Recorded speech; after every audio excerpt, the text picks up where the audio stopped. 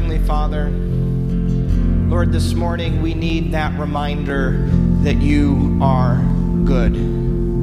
God, you are good to us even when we don't realize it. Even when we are running our own way, God, you still remain good. In the midst of a storm, you remain good. You are steadfast, you are faithful, and you are compassionate. Lord, you are a God who comes near to the brokenhearted. You will not break the bruised reed. You are a God who comes alongside us, who is familiar with our weaknesses and can sympathize with us. You are a God who has saved us, who has brought about new life, who has brought about transformation, a God who invites us to know you personally. And Lord, this morning, it is my prayer that we would continue to do that we would press in, to not just sing some songs, to not just do church, but to be in active relationship with you, the one true God. Lord, we are beyond grateful that you are good, even when we don't realize it. Lord, I ask that you would begin to open our eyes wider to the love that you have for us that is beyond comprehension, that cannot be measured. Lord, we commit this time in this place solely to your glory. In Jesus' name we pray. Amen. Amen. With that, I want to take us and I want to dig into our sermon for today, which I think is important. So I'm going to pray real quick. Heavenly Father, I ask that you would draw our eyes to you. Lord, might you be lifted high. Might your glory be displayed this morning. Lord, help us to receive and help us to, as a church, pursue your Son more and more. In Jesus' name we pray. Amen. So, our sermon series has been, it's all about Jesus, right? And that is, in essence, the main point. Like, the title is the point of what we've been talking about, is that truly what we're here to talk about is we're not here to give you self-help tips. I'm not here to give you a bunch of programs or something like that. I'm here to talk about Jesus. That's what our church is centered around. Here at Conduit, we want to be centered around Jesus because we believe that his good news has the power to change everything. We truly do believe that it's all about Jesus and that he can change everything. And that's what we've been talking about these past couple weeks. First week, we dove in and we looked at the Bible. And we said, all right, let's look at it from beginning to end. And sure enough, every page proclaims Christ. And then last week, we talked about the gospel. Like, what is Jesus? How did Jesus even describe his own good news when he talked about it to Nicodemus? And he talked about spiritual rebirth, coming out of spiritual blindness into spiritual new birth. And what does that look like? And what is God calling us into? And how does grace begin to transform our lives? And so today, well, before I go into that, I think one of the reasons for this sermon series, for this series of sermons and topics, is because you're like, well, Luke, we're a church. Like, isn't like Jesus just a default, right? Maybe, but like I think that's the dangerous thing, right? Is that we just assume that we're focused on Jesus. And what we don't realize is that maybe we've started to focus on something that's maybe Jesus adjacent, but isn't actually Jesus himself. And when we do that, there is something that happens. Our flesh gets inserted. Somehow our own agendas become more of a priority than knowing the person of Jesus and experiencing him in our lives. And I think it's 1 degree. And my hope is for all of us to be thinking, where can I shift my focus to be more genuinely focused on Christ? And the thing is you might think, like,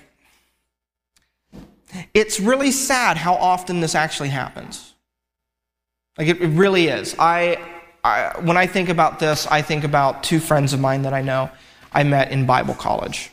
And when I was getting to know both of them, their story of how they came to know Jesus was they grew up in church their entire lives. Like, they were the church kids. Their parents were involved. They were involved. Well, I don't know if their parents were involved, but they were involved. And they, were at every youth meeting, every Sunday. They were serving. They were doing all of these things. They were the church kids. They were so much the church kids that they decided to go to Bible college. That's how churchy they were. And then they came to know Jesus their first semester at Bible college because they'd never heard the gospel.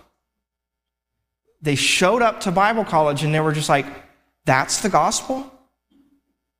Like, legit, they had never heard a clear articulation of what grace sounded like. Of what it didn't just mean that, going to church and doing things and being a good kid wasn't what it was all about. They'd never heard that God had accepted them and called them as sons to be transformed by grace by faith alone. They'd never heard that. And that it makes me really angry and sad at the same time.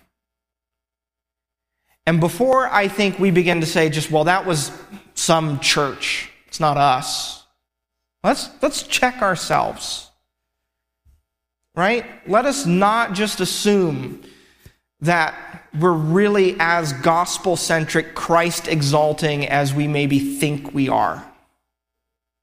Let's examine ourselves and let's ask, why does this even happen?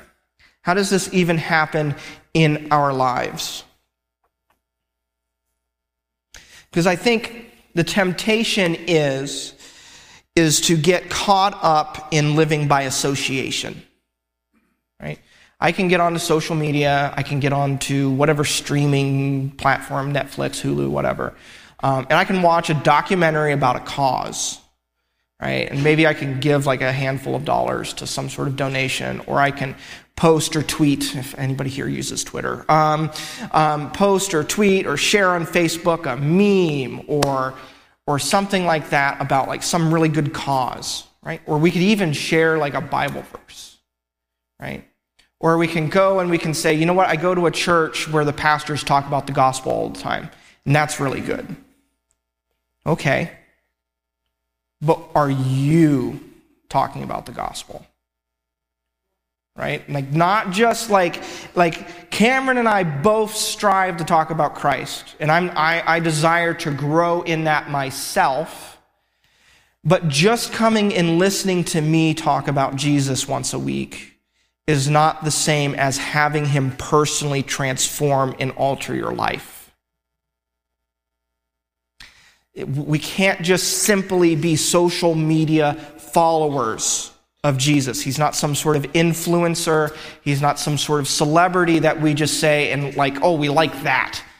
Sure, you might affirm it, but what are you actually being transformed by, formed by? We talk about this. I want to read a short passage out of Matthew chapter 7.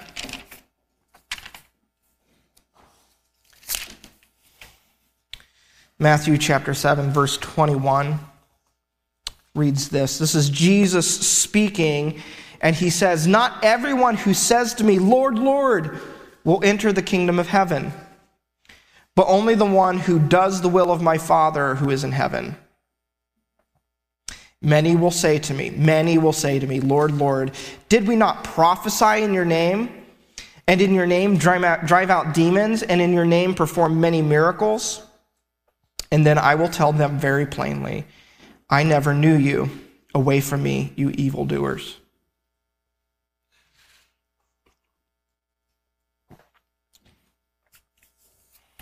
What will we come up to the Lord and say, "Lord, Lord, didn't I go to church every Sunday? Lord, Lord, didn't I do the things I was supposed to have done? Didn't I follow and like and listen to enough podcasts?" Right?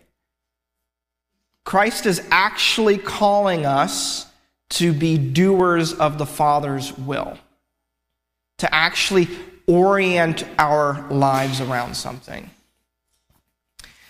I was thinking about this morning, and I think a lot of us are on treadmills. I think we're in little hamster wheels that we have gotten stuck on in life.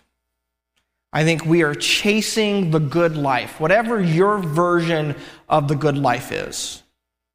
Whether that is success, friends, relationships, notoriety, influence, power, whatever your version of the good life is. This is the thing that I want my life to look like. I want it to look like, something that just like, it looks like a continual Instagram feed. Right? Like I want everything that I put on my plate to always just look worthy of taking a photo of. Like for some of us, that's what we're chasing. Or maybe we're chasing for a certain amount of respect from people. We want people to always be saying of us, "Oh, this person is that," or "This person is this. They're so wise, they're so smart, they're so biblically trained, they know so many things, they're the person you have to ask questions about." We can make it even super spiritual, but it's still chasing this good life. It's chasing this sort of ideal when really we need to get off of that treadmill. Because what I'm telling you is that you can chase whatever your version of the good life is, and you will continue to be as frustrated as you are right now in 30 years. You just will be. Because you still will not have gotten it. Maybe you will even have gotten your last version of the good life, but now you're like, you know what? I need something else than this. And you're going to continue to chase that. And you're never going to catch it. And today, my encouragement for you is to stop. Is to stop chasing your version of the good life and to start chasing Christ. To maybe even just stop running altogether and to sit with Jesus and to know him and to take delight in him. Because when you do that, you'll find that your life will utterly transform from the inside out. So, why then? Why then is it our proclivity to miss Jesus? Why is it our proclivity to come in and talk about things that sound religious and sound good and moral, but still miss Jesus? Why do we chase our own versions of the good life? And I think that is brought out in the beginning of the Bible in Genesis chapter 3.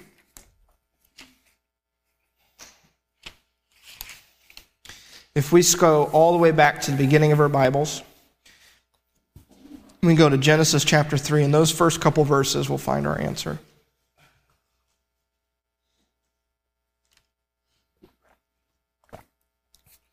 That's this. I'm going to start in verse 1 of chapter 3 of Genesis. It says, "Now the serpent was more crafty than any of the wild animals the Lord God had made.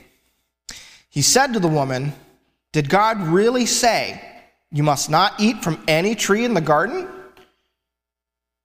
And the woman said to the serpent, "We may eat fruit from the trees in the garden, but God did say, 'You must not eat the fruit of the tree that is in the middle of the garden, and you must not touch it, or you will die.'" Verse 4 says, "You will certainly not die," the serpent said to the woman, "for God knows that when you eat from it, your eyes will be opened, and you will be like God, knowing good and evil." And then Adam and Eve take the fruit. Notice what the bait was that the serpent laid before Adam and Eve. The bait, the lie, was that if they got the fruit, they would become like God. From the beginning of humanity, our sin, our sinful heart, our proclivity has been to take God from his rightful place and to put ourselves there. To say, I know what's best. I'm deserving of all the things that I want. I'm deserving to get them the way that I want them to. And really, my life should orient around me. We have, from the beginning of time, continued to be in rebellion and to fight any sort of, we just naturally want to remove God from where he belongs. We would rather that everything be talked about us rather than actually focusing our attention on God. We are missing the point, and that is just our hearts bent. So much of our sin starts in this place of thinking and assuming I know what is right, that I deserve all of the things that I want. If I don't get them, then God isn't deserving of my worship. How many of us get angry at God because God doesn't conform the world to the way that we want it, and so then we throw a fit and we don't want to worship or serve God anymore because he didn't answer our prayers the way we wanted him to? Right? Throw a tantrum. And this is simply, it says, our hearts lead us to elevate ourselves over God. That is our default. That's the way we tend to operate. And the thing is, that doesn't go away. If we were to look at the book of Luke, we're going to go to Luke chapter 22. So go to the New Testament, far away from Genesis. We're going to look at the disciples. The disciples spent years with Jesus. They lived, ate, slept. He was like a friend. He was their teacher, intimately involved in their lives. If there was anybody who was going to be able to stay focused on Jesus, you would think it was the guys that lived with him. And so here we are in Luke chapter 2. It's the night of Jesus' arrest, the day before his crucifixion. Jesus has come into the dinner and he's washed everyone's feet. He washed his disciples' feet, which is a really gross thing to do. And then he's sitting there and then he's taken the bread and the juice. He broke the bread and he talked about the juice. He said, "This is my body broken. This is my blood poured out." He instituted the Lord's Supper for the first time. And the disciples have seen all of this. And what do you think they start talking about? They start talking in verse 24, a dispute also arose among them as to which of them was considered to be the greatest. Jesus said to them, "The kings of the Gentiles lord it over them, and those who exercise authority over them call themselves benefactors. But you are not to be like that. Instead, the greatest among you should be like the youngest, and the one who rules like the one who serves. For who is greater than the one who is at the table or the one who serves? Is it not the one who is at this table? but I am among you one as who serves. Jesus is like, you think that you guys are the greatest. You guys are literally arguing over, like, which one of us is the best disciple. They get into a fight about it. Talk about like an awkward family dinner. It's like Jesus is like, I literally just washed your guys' feet, and you guys still don't get the point that it's not about you. That actually vying for position and trying to be the greatest is the opposite of what you ought to be doing. You are actually, right, like I'm God, and I washed your feet. Like, it doesn't get more humble than that. And yet, the disciples are immediately just missing the point. They're trying to find a way to put themselves as high on that ladder as possible, to make it as much about themselves, to try and say, well, I'm the greatest disciple, and so like you guys all should listen to what I say. And really, I've got like this like special relationship with Jesus, and like I get to hear all the things you guys don't get to hear. And so I've got like this authority that you don't. I can hear it, because that's what we still do, right? I'm more spiritual. I'm holier than you. I've got my life together better than you. Everyone really ought to listen to me and do things the way I think they should do them. If people would just come and ask me for advice, man, their lives would be a whole lot better. Don't tell me we don't think that. We definitely do. We definitely do. Jesus was right there, and they still miss the point. In Matthew chapter 23,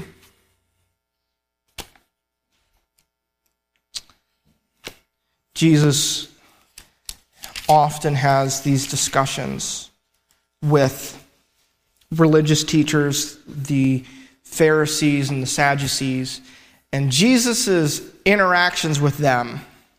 Like, we often want to read these passages and we want to distance ourselves from them. We say, well, like, I would have been one of the disciples. I'm like, yeah, which one? The ones that were arguing over who was the greatest? No, like, we want to read and we want to say, oh, well, the religious Pharisees, like, that's like other people. That's not in my heart at all. And I think often we need to be inserting ourselves as the Pharisees. That we need to be asking, where is my heart tend to be hypocritical, tend to judge others without grace? In chapter 23 of Matthew, starting in verse 27, this is he's kind of at this, he's going through this whole passage. I could probably just read this whole passage. He's just going one by one, and he's criticizing and critiquing these religious teachers. But I wanted to point out verse 27 in particular. He's in this list of woes. And he says, woe to you, teachers of the law and Pharisees, you hypocrites. You are like whitewashed tombs, which look beautiful on the outside, but on the inside are full of bones of the dead and everything unclean. In the same way, on the outside you appear as righteous, but on the inside you are full of hypocrisy and wickedness. It doesn't matter what you look like on the outside if your heart is still serving yourself. It doesn't matter if I have everyone fooled into thinking that I've got my life together and that I'm the best religious person out of all of them. If my heart is doing that so that I feel self-righteous and that I feel like I'm deserving of the position and authority that others should give me. Because I'm not serving God then, I'm serving myself. Doesn't matter what you look like. It matters where your heart is at and who you are serving. That's the priority over and over again in the Bible. God says throughout the Old Testament where all the sacrificial laws are, God says over and over again, I don't want your sacrifices if I don't have your heart. God has always been more concerned about our inner lives and our heart than outward religious ritual or performance. And Jesus' words to the Pharisees here are a reminder that it doesn't matter what we look like if our hearts are still serving ourselves, if we're dead on the inside. Christ would much, much rather you have the appearance of where you actually are at, right? Like, we don't have it together. Let's just name that truth. We do not have it together in this room. I do not have it together. Christ would rather have us be real about that than for us to pretend that is not the reality. I think God has enough grace for where you are at right now that we can stop pretending. Does that make sense? That God's grace is big enough that he can handle how messed up we are right now and how messed up we will be tomorrow when we're not here. That God understands where we're at. That he understands what we've been through. God is not standing there and he's saying, you know what? Maybe you've seen the picture or the idea or the thing, asking a fish to climb a tree and then judging the fish on how well it can climb a tree. God is not coming to you and saying, I need you to be at this level right now, and you simply can't. God's saying, I understand where you're at in your life, and all I'm asking is that you walk with me in grace and take one small, tiny step towards me. That God has enough grace for where you find yourself at right now that we can stop pretending and we can be honest with each other. We don't have to pretend to be perfectly whitewashed tombs to have this beautiful appearance, but be in complete denial about what's actually inside.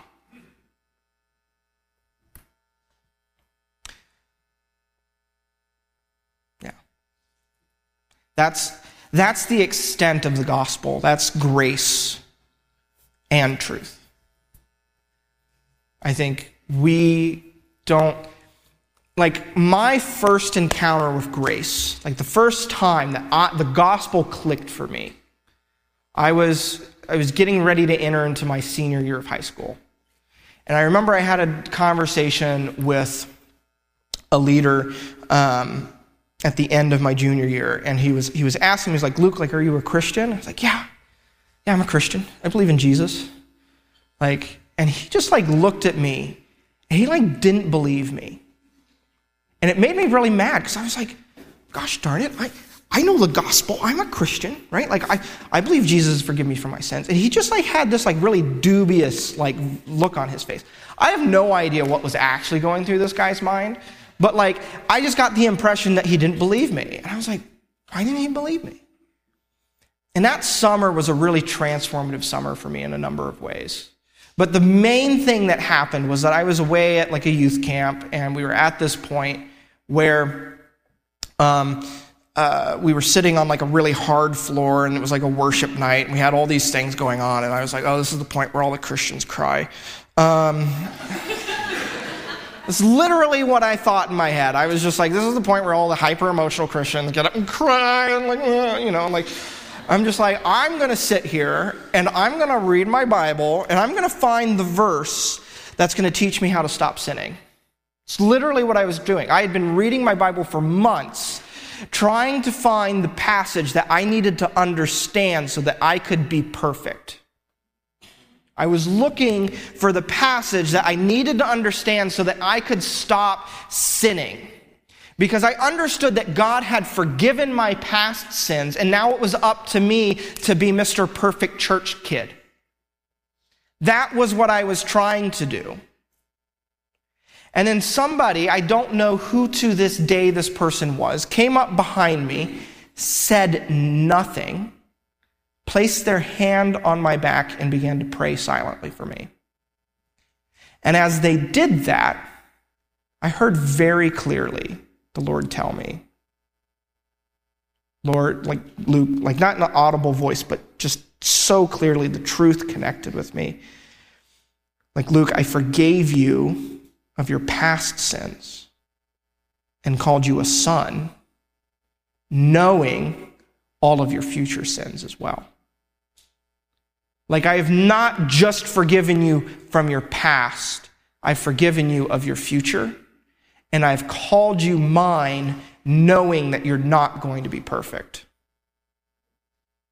And for me, that was when I realized that when I had had that conversation with that leader earlier that year, I didn't get it.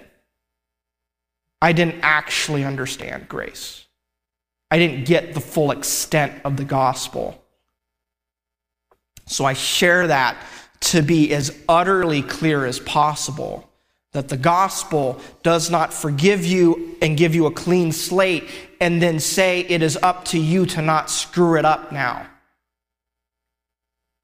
No, it's up to Christ walking alongside you to bring about change, transformation, grace, and mercy for where it is you find yourself at right now.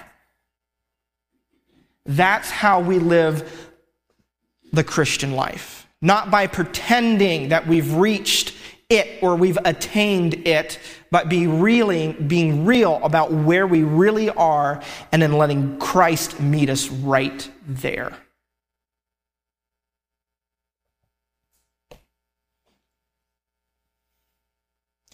So how do we do that?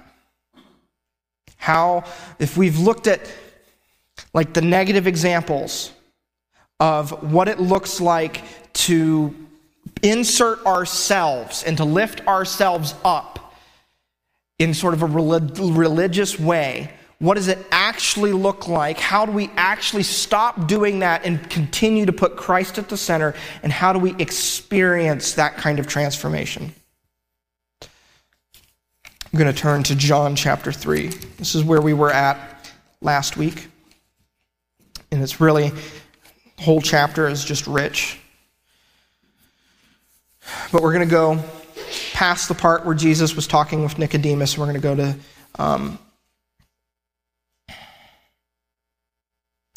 verse 22. So, verse 22 of chapter 3 of John. So here we have Jesus' ministry started when he was baptized. But he was baptized by a guy named John the Baptist, who was his cousin. John the Baptist had a ministry that was blowing up. Everyone knew who John the Baptist was. It was actually kind of a thing that they were confusing who Jesus was with John the Baptist because John the Baptist was more well known than Jesus at the beginning. John the Baptist had this very impactful ministry, and he was baptizing people, and it was such a radical thing what he was doing.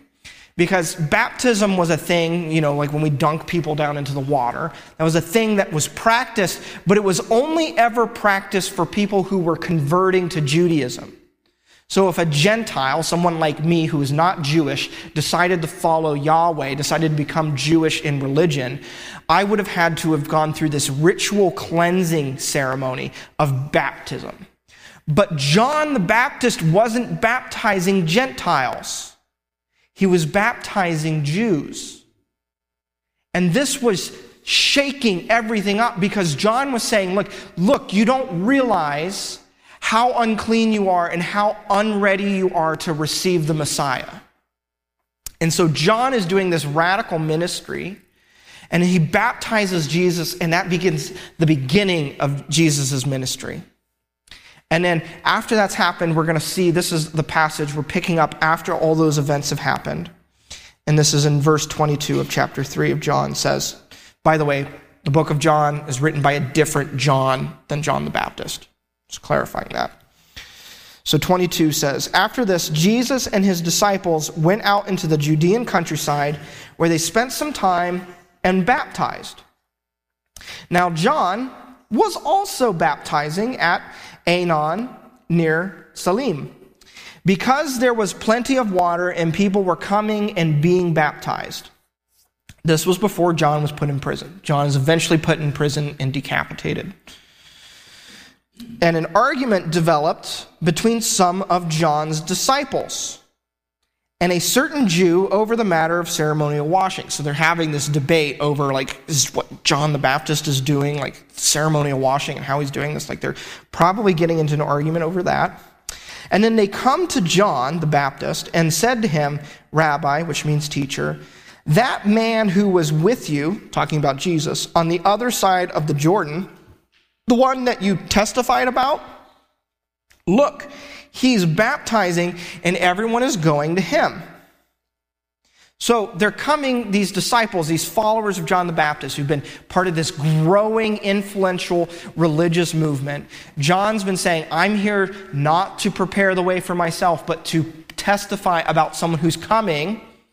And then that person comes, John baptized them, and then they come and they say, hey, John, that guy you were with, that guy you baptized that you're maybe talking about, yeah, he's like doing what you were doing. And he's like, people are going over to him. Like, what are we going to do about that? Like, he's stealing our followers. Right? And there are records, ancient records of different rabbis and religious teachers literally getting into turf wars with each other, like threats of violence and insult and physical altercations, the whole 9 yards. So, like, they're coming and, like, it wouldn't be out of their, like, what are we going to do? How are we going to sabotage them? Like, we got to get people back over to hear what you're doing, John. How does John reply to that? He replies in verse 27. He says, to this, John replied, a person can receive only what is given them from heaven. You yourselves can testify that I said, I am not the Messiah, but I am sent ahead of him. Verse 29 says that the bride belongs to the bridegroom. The friend who attends the bridegroom waits and listens for him and is full of joy when he hears the bridegroom's voice. That joy is mine, and it is now complete. He must become greater and I must become less. Other translations have famously translated that. I must decrease and he must increase. John's response to the immediate knee-jerk reaction of his disciples of saying, like, your ministry is going to start shrinking now because people are going to this Jesus guy rather than you. And John says, good. That's how it's supposed to be. I'm supposed to be forgotten. Christ is supposed to be remembered. And that is a radically different attitude than I think we often carry. I think we want people to remember us much more significantly than maybe perhaps we're concerned with how they remember or think of Christ.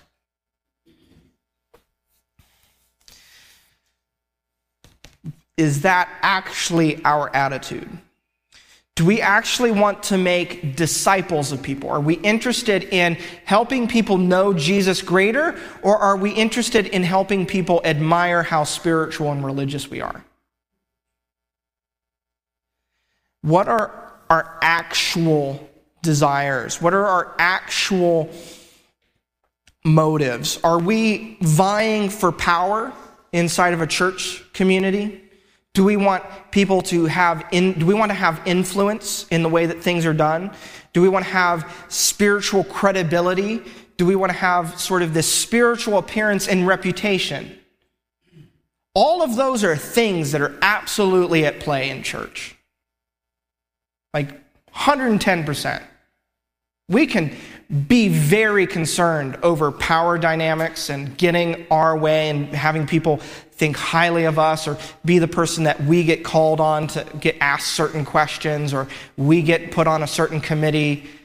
Those things absolutely can become, at a level, what we really desire is that own personal notoriety rather than the advancement of Christ's kingdom and people knowing Christ more. What I think some of us need to be reminded of is that we are called to stop using the altar of Jesus as a platform. Like, Jesus isn't the thing that we get to tag onto our social media posts in order to get more likes and follows. Jesus, this isn't about, amassing people to, be our friends or to think we're influential or build our own kingdom. We're here that people would not know us but would know Christ. So the question that I got to ask is, when people walk into our small groups, if they were to sit in on our conversations about church, would they see Christ or would they see us? Do I do religion in a performative way? Am I reading my Bible in order to know Jesus more, or am I reading my Bible in order to answer apologetic questions in a slicker way? Am I if no one's looking, am I still meeting with Christ? If it's just me, if no one knows if no one gets a glimpse of my spiritual life, do I still care what my spiritual life looks like? The church is a place of dying to yourself and living to Jesus. It is so easy for us to co-opt good things that the church does and turn them into our own personal things to make us feel better. We're here to die to ourselves and to live to Christ so that Christ might be glorified.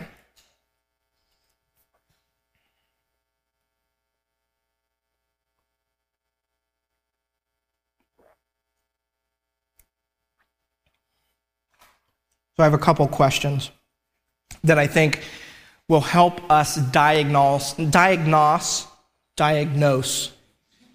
our own hearts and try and kind of get at where our hearts are.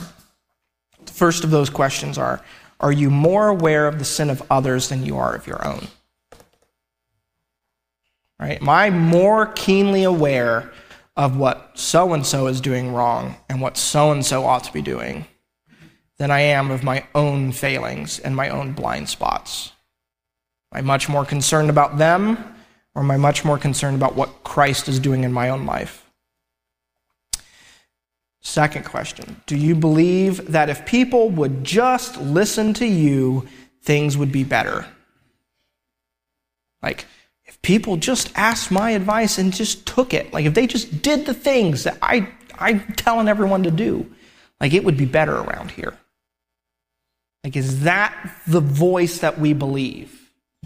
Do we actually believe that we are so wise that if people would just do exactly what we'd say, that it would all fix all of their problems and that all of our frustrations would go away? Do you have anyone in your life who you are in deep relationship with who speaks truth to you? Do we have someone in our life with permission to speak hard truths to us? Or do we kind of avoid that? We maybe buck authority. Maybe we want only people that we can speak into, but can't speak back into our lives. Are we putting up this wall that keeps us protected from really the loving correction of community? And then the last question that I have for us is, does secret sin hold you in a bondage of silence? Are we in a place where we believe that we cannot be honest about what's actually going in our life, because if we did, the image that everyone has of us would absolutely crumble? And we believe that, and so we're going to continue to prop up this image of ourselves and live in a bondage of silence. How we answer those questions begins to give us a picture of where our hearts are actually at. Because all of those are kind of a building up of an ego, of a false self, of an understanding that like I've got it together and no one else does. So how do we shift? I feel like I very, very clearly defined the problem. But my final point is really to clarify the solution, which is Jesus. Like spoiler alert. Okay? How does John the Baptist reconcile this? Like John, in this passage, gives us the key to how and why his heart responds the way that it does to that question. How do we get the same heart that John the Baptist had? And he kind of gives this wedding example, and this made me think of some very wise advice I got from an older pastor. We were talking about, how to do weddings and all this stuff, and like all the Bible verses you should use, and like how to prep a wedding sermon and all this stuff. And he was like, but very, very important tip that I've got for you. All you pastors, listen. He was teaching the class of pastors, and he was just like, when you announce the couple, like you're up there in front, and they're bride, groom, and then you say, pronounce you, man and wife, like you may now kiss the bride. He says, whatever you do, do not just stand there in the middle of them and make this really weird face as they kiss.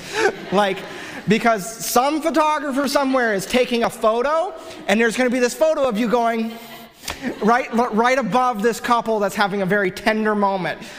Get out of the way when you say that. Pronounce you, man and bride, you may now kiss the bride. Get out of the way so that everyone can look at the bride and groom, because it's not about you, right?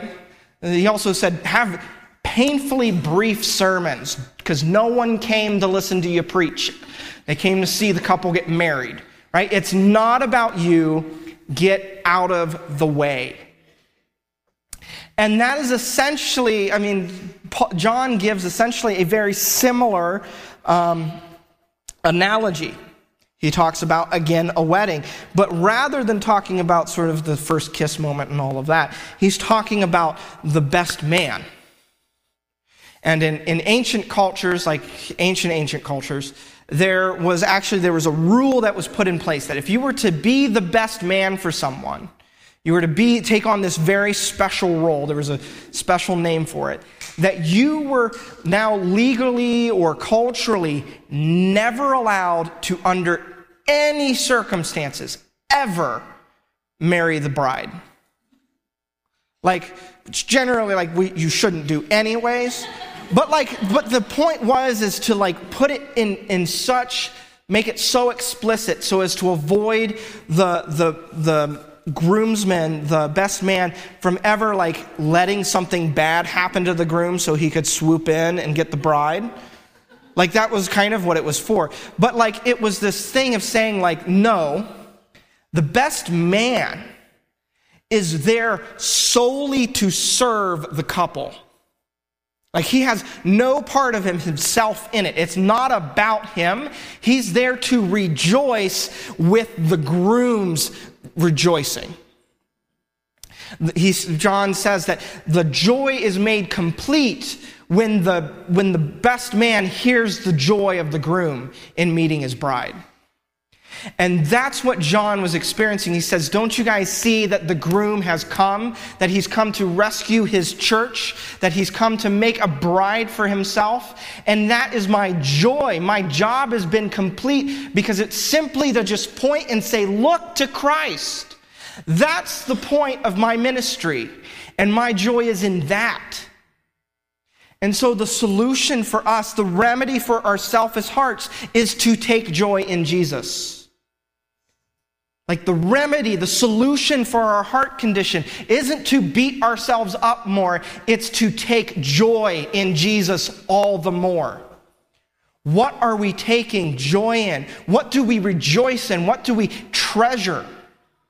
Do we treasure those moments where people say, well, that was really good good thing you did there. Like, it was a really good, like, religious thing, or you've really got it together, or like, come up and ask you just your advice for something, right? Do we treasure those moments, or do we treasure the moments where people get closer to Christ? Do we treasure Christ himself? Do I spend time with Jesus so that I can get a nice Instagram photo of it? Or do I spend time with Jesus so that I can come and impress my Bible study group? Do I spend time with Jesus just to have the appearance of looking religious and holy? Or do I spend time with Jesus because he is my delight, he is my joy, and the thing in which I find my meaning and purpose and satisfaction in? Our whole lives will begin to shift when we begin to find joy not in the things that I can get from me or the things that I can have, but when I begin to find joy in Jesus. We need to be spending enough time with Jesus that we're learning to delight in him. It's like a commitment. We need to do that, because if we do that, if we let the joy of Jesus lead you, eventually you will display the glory of Jesus. If you let following after and enjoying Jesus be the guiding principle of your life, eventually you will display glory upon glory of Jesus Christ. Because what we take joy in is what we display, right? You listen to me long enough, you'll hear me talk about sci-fi shows and fantasy shows and books I'm reading and RPGs and all this stuff that I really enjoy, right? Or your sports teams, whatever the thing is that we enjoy, or whether that's family, children, relationships, accomplishments, the things we take joy in, that we delight in, are the things that we display the glory of. If we take joy in Christ, we will display Christ. And if we begin to focus our lives around the joy of Christ, I guarantee you will find is that you will be off of that treadmill that you were on, that I was talking about earlier in the sermon. That treadmill where we're chasing the good life, where we're constantly dissatisfied and we can never seem to get where we want to be because there's always another place to go. Suddenly that treadmill stops. Suddenly that hamster wheel stops spinning. And it's okay to be right where we're at because Christ is there. The thing that we can take ultimate joy and pleasure in is the relationship with Jesus being directly present with us. And we don't have to chase that. We get to just sit in that. We get to delight in that. And that's the call that Jesus makes. Come, look to me and find new life. Come to me, all who are weary and heavy laden, and delight in me. Let's pray.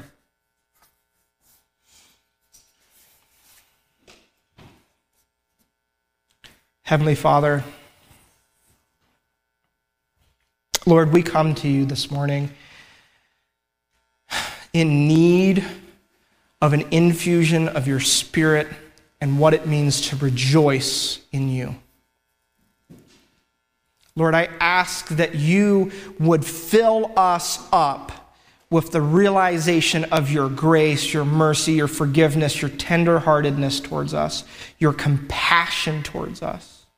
Help us to understand what it means that you are a loving Father towards us.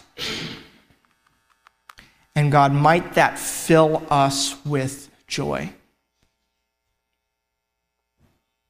Lord, help us to stop running and help us to sit where we're at and be with you, to delight in you.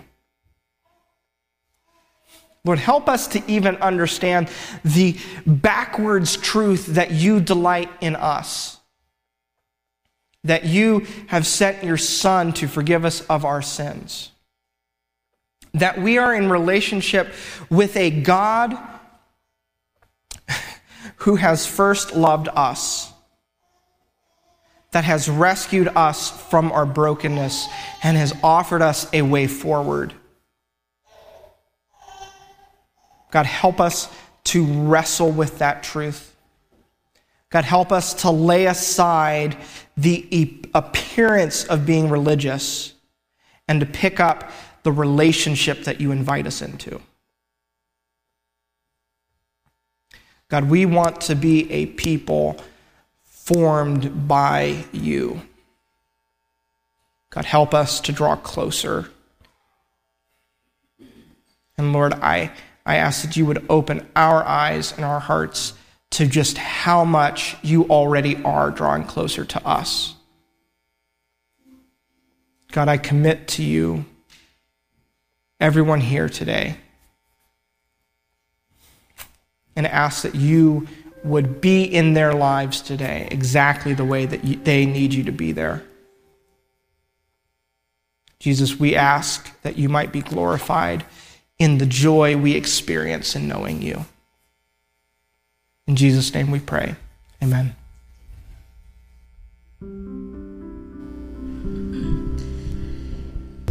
Jesus is so good. He is so, so good. And he desires for you to know just how vastly good he is.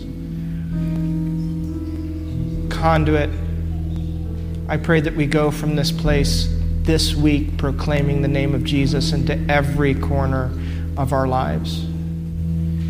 I pray that this morning you would know the joy in Jesus Christ, that alone he can bring, alone the deliverance he offers, and the freedom that is found there.